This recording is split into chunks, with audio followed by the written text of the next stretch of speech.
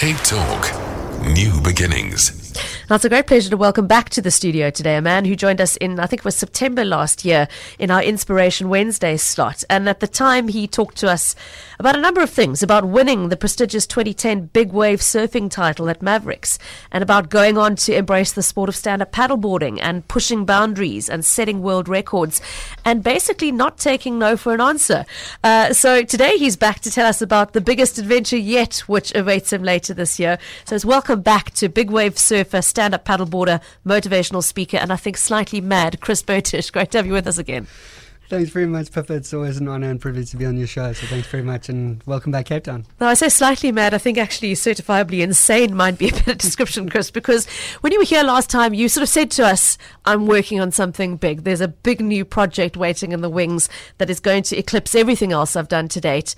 And today you're finally ready to share the details with us and confirm that this is a transatlantic sup. That's correct, yes. So I'm just trying to let that picture sink in of paddling on a board on your own from Morocco to Florida, which is what you are aiming to do. Yeah, that's exactly what I'm planning on doing. But I think the reason why and what it's going to do and achieve, I think, eclipses everything else, and that's sort of the main crux behind it all.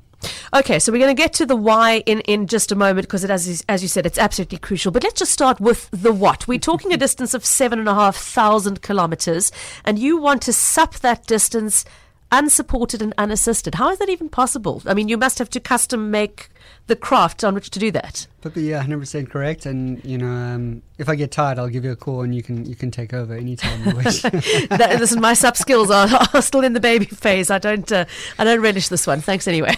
No, this is something I've actually been working on for about 5 years now, almost to the day actually, and just working on all the logistics and all the planning and preparation and the craft necessary in order to make this happen. And I think a lot of people, when you first hear it and you just hear about it in a sentence, it sounds completely insane, to be perfectly honest. I would think the same thing, but when you go into a lot more detail and you look at the kind of craft that we're building actually in the UK, which is about 3/4 of the way through the build at the moment, then you start understanding the background and the depth of knowledge and experience that's gone into making this happen, and the kind of craft that we're developing, which is based off crafts that actually have done the transatlantic already, and we're using the currents and the winds and the routing that are the old ancient spice routes, which are the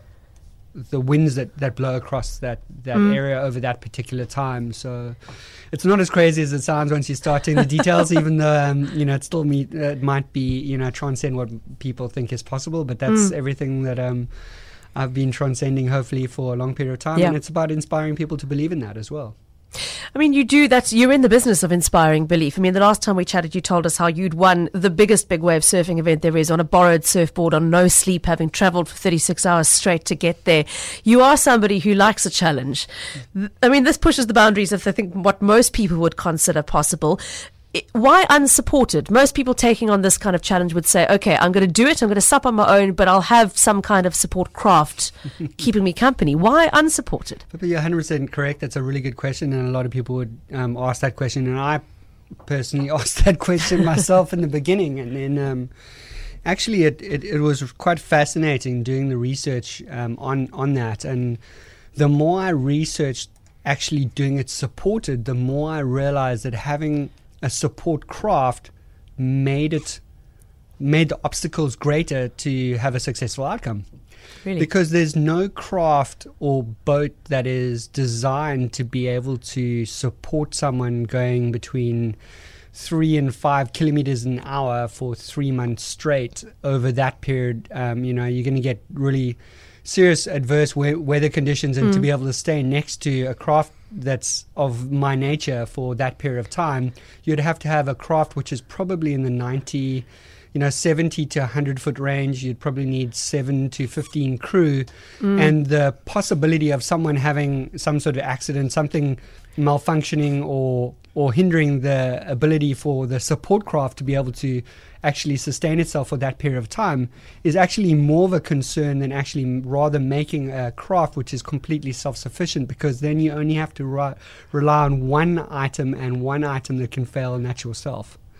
And seeing that I've never, I'm the one guy that's never been able to let myself down, and I've always been able to rely on, when I started doing the logistics on making it completely self-sufficient, then somehow everything started to make a whole lot more sense, and logistically it actually became a lot more viable.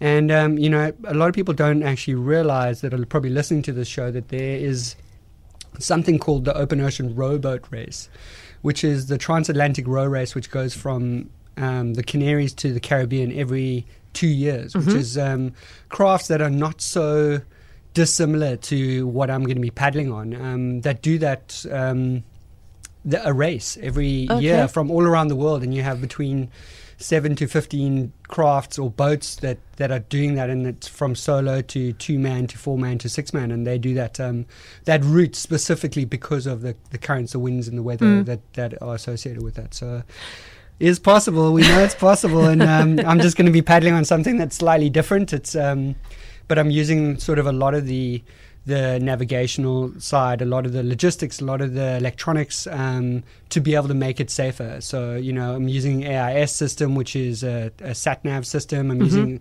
the greatest Inmarsat sat communications devices, radar, autopilot, water desalinator units that are all powered by and driven by solar.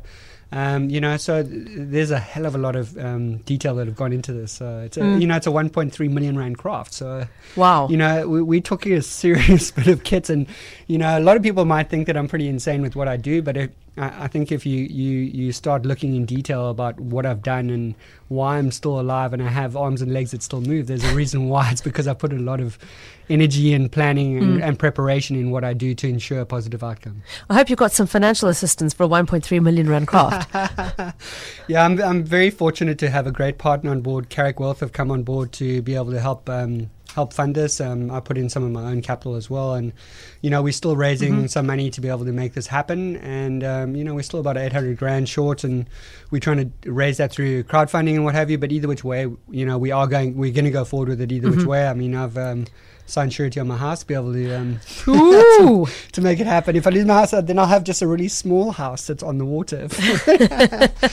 But at the end of the day, this project isn't for me actually about the paddle as much as it is the wire. And well, Amanda's SMS saying, "Why on earth would you do such a thing?" Let's talk about the why, because it's a very, very important motivator that you've got here. The interesting thing is, over the last sort of 10 years, I spent a lot of time big wave surfing, and surfing in itself is quite a personal and sort of selfish pursuit. I think in some ways it's about challenging yourself and overcoming obstacles and surfing the biggest waves in the world. But I think what I've realized going into these adventures is that through your adventures you can actually raise money and help fund and help other people, and I think I've latched onto that over the last 5 years, and the project has just got bigger and bigger, and the support in regard to the projects and the NPOs that I've been able to help have been quite substantial, and I've been very fortunate to partnership with the Lunchbox Fund and Operation Smile and Signature of Hope, and that's just continuously grown. And now with this project that we're doing, I've managed to achieve a very powerful idea, which is that by the time I start in December, we will have raised enough money through my partners and through Carrick Wealth to be able to have 3 annuity funds that will pay out every month for the next foreseeable future, for the next 100 or 150 years, enough to be able to feed over 30,000 children through the Lunchbox Fund, which is to feed a child, nourish a mind, which is to help them be able to have food when they go to school, and then have enough money in Operation Smile set up in an annuity that will pay out enough money every month to be able to feed to pay for an operation for kids that are born with cleft palates and cleft lips every 3 or 4 days, which is pretty incredible. Wow. And then the objective also is to be able to build 6 schools through Signature of Hope. And that's just the start of it. And I think that's pretty incredible when that's what we're hoping to achieve before I even start paddling. And that's pretty incredible in itself. It's not about just leaving a milestone, but building a legacy. Well, I love the fact, I think it's the first time I've ever heard one of these fundraising projects that's an ongoing, long-term, will continue to pay out. It's not just a once-off, here's a huge sum of money and we'll do something great with it. You're talking about annuity funds that are going to continue in perpetuity. So very, very special. Thank you, Amanda, for your question. Now you know why he's doing it. Amanda's concerned about you, though. She wants to know when you're going to sleep, Chris. Sleeping's overrated. No, I think a lot of people also, they battle to try and conceptualize how it'll work. But, this could take anywhere between 90 and 120 days. And the objective, I come from a sailing background. I used to sail professionally. So I've done a lot of these transatlantics already. So I'm very familiar with the route, with the weather, and what's going to happen along the way.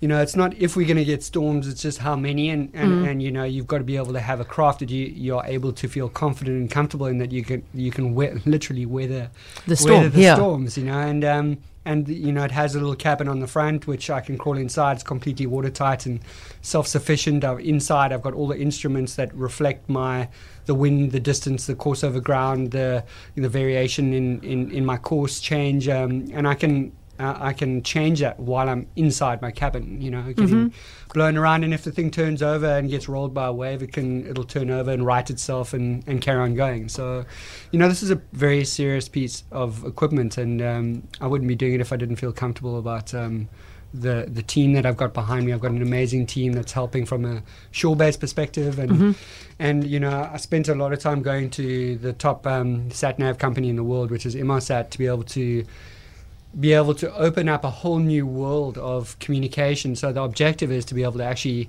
be able to do live, updates from the middle of the ocean to, social media. And then we're also looking at being able to tie in with schools, and I'm an ambassador for Two Oceans Aquarium, so be able to actually do live feeds to the aquarium through their school classrooms, to be able to talk about the creatures that I'm seeing out there, the dolphins, the whales, sometimes the toothy creatures that we might see out there, and talk about the pollution and the ocean and what I'm seeing, because I'm going to be following and tracking the same loggerhead turtle routes that do the migrations across the Atlantic Ocean. And I do a lot of work for the tag and release of the turtles and stuff with the aquarium. So it's about education, and I think the amazing thing about this whole project is that it ticks every single box you can possibly imagine, from educating, the kids about the ocean and the creatures in it and pollution and what have you through the aquarium, to building schools, which is to educate kids and inspire them to believe in what's possible going forward, and then,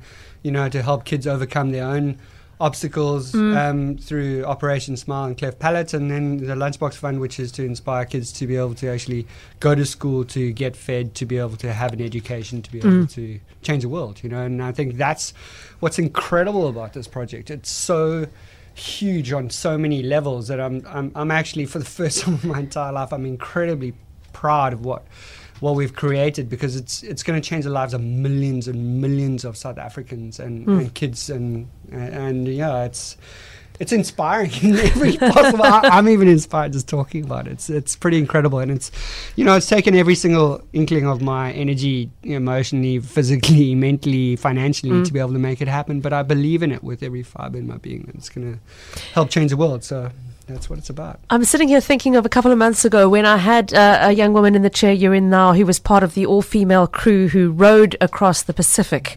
And I remember her saying that there were many days where they didn't see another ship, but there was not a single day where they didn't see a piece of plastic. I'm interested to pick up on the fact that you said you're going to be monitoring pollution and following that. Do you have any sense of what you'll see out there? Pippa, I mean, just going back to that, I think that's a frightening statistic in itself. They say if we carry on the way we are as human beings, with the pollution and the amount of plastic that's going into the ocean, by the year 2020, there'll be more plastic in the ocean than there are fish. And that is quite a frightening statistic. So, I do a lot of rehab with the turtles and also with the penguins and stuff through the Two Oceans Aquarium, and it's the amount of microplastics that they find in the turtles and, in all the fish. It's actually become, unfortunately, part of our food chain because the fish that we're eating have the plastics and the microplastics in them. So we've already actually ingesting it through our own food chain that we've created ourselves. And, that's why, I believe we should be banning plastic bags. We should be banning straws. They've already done it in forward-thinking countries and cities like San Francisco and France and a whole lot of places. And I think, I'm hoping that Cape Town will be the leading city to be able to do that. Ban the plastic bag and ban the straw.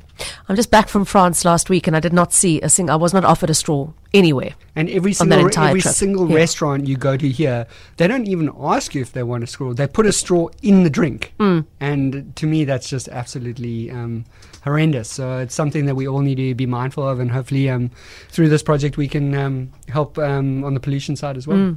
Awareness. Now, when people are taking on what seem to be impossible physical feats, I know Tim Noakes likes to get his hands on them. Has he got his hands on you?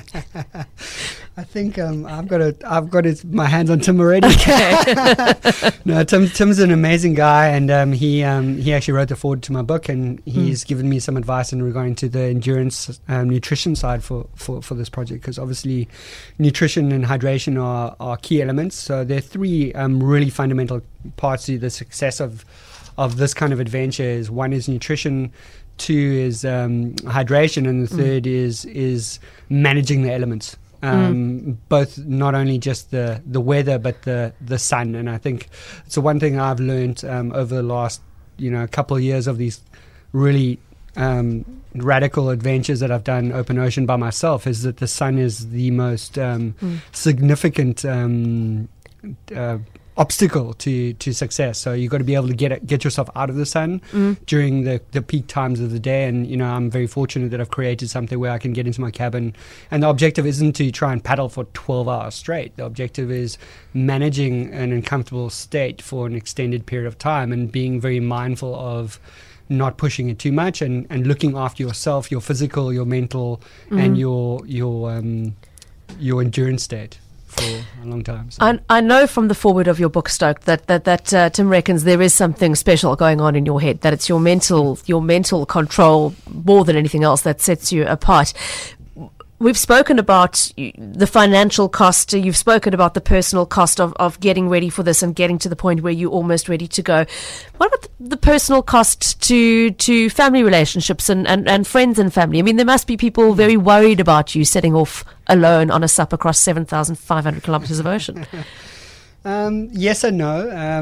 You are right in asking that question. Friends, family, and partners always worry about that kind of thing. But I think, the more that they get into the detailing of it all, and how in depth, from a preparation perspective, in regarding to the craft and the route and everything else, when you explain it in detail, then suddenly the impossible becomes possible, and suddenly you realize, like, it's not just about having a craft, it's having a backup of this and then a backup of that. And if that backup fails, that there's a fallback on that. And no matter which way you look at it, there's always options, and always secondary and tertiary options to be able to make sure that you can manage to have a positive and successful outcome. And yes, there will be storms, and yes, it will get really intense, and there'll be times where I might be in tears, and there'll be times when I'm wishing, that I had done something like an office job.